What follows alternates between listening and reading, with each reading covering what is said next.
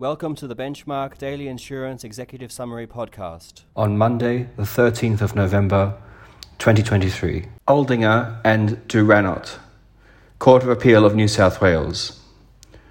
Primary judge had correctly rejected calculating future economic loss by reference to claimed expected earnings of a cafe business. Transport for New South Wales and Bench. Number 2.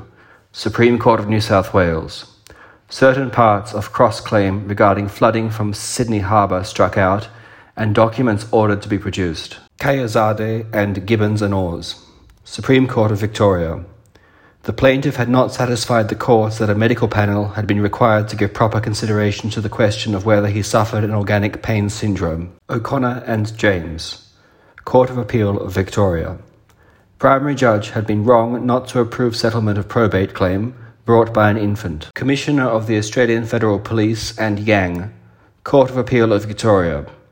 The only reason a court may order that information coercively obtained under the Proceeds of Crime Act 2002 Commonwealth not be provided to prosecuting authorities is to avoid the risk of prejudice to a criminal trial. Thank you for listening.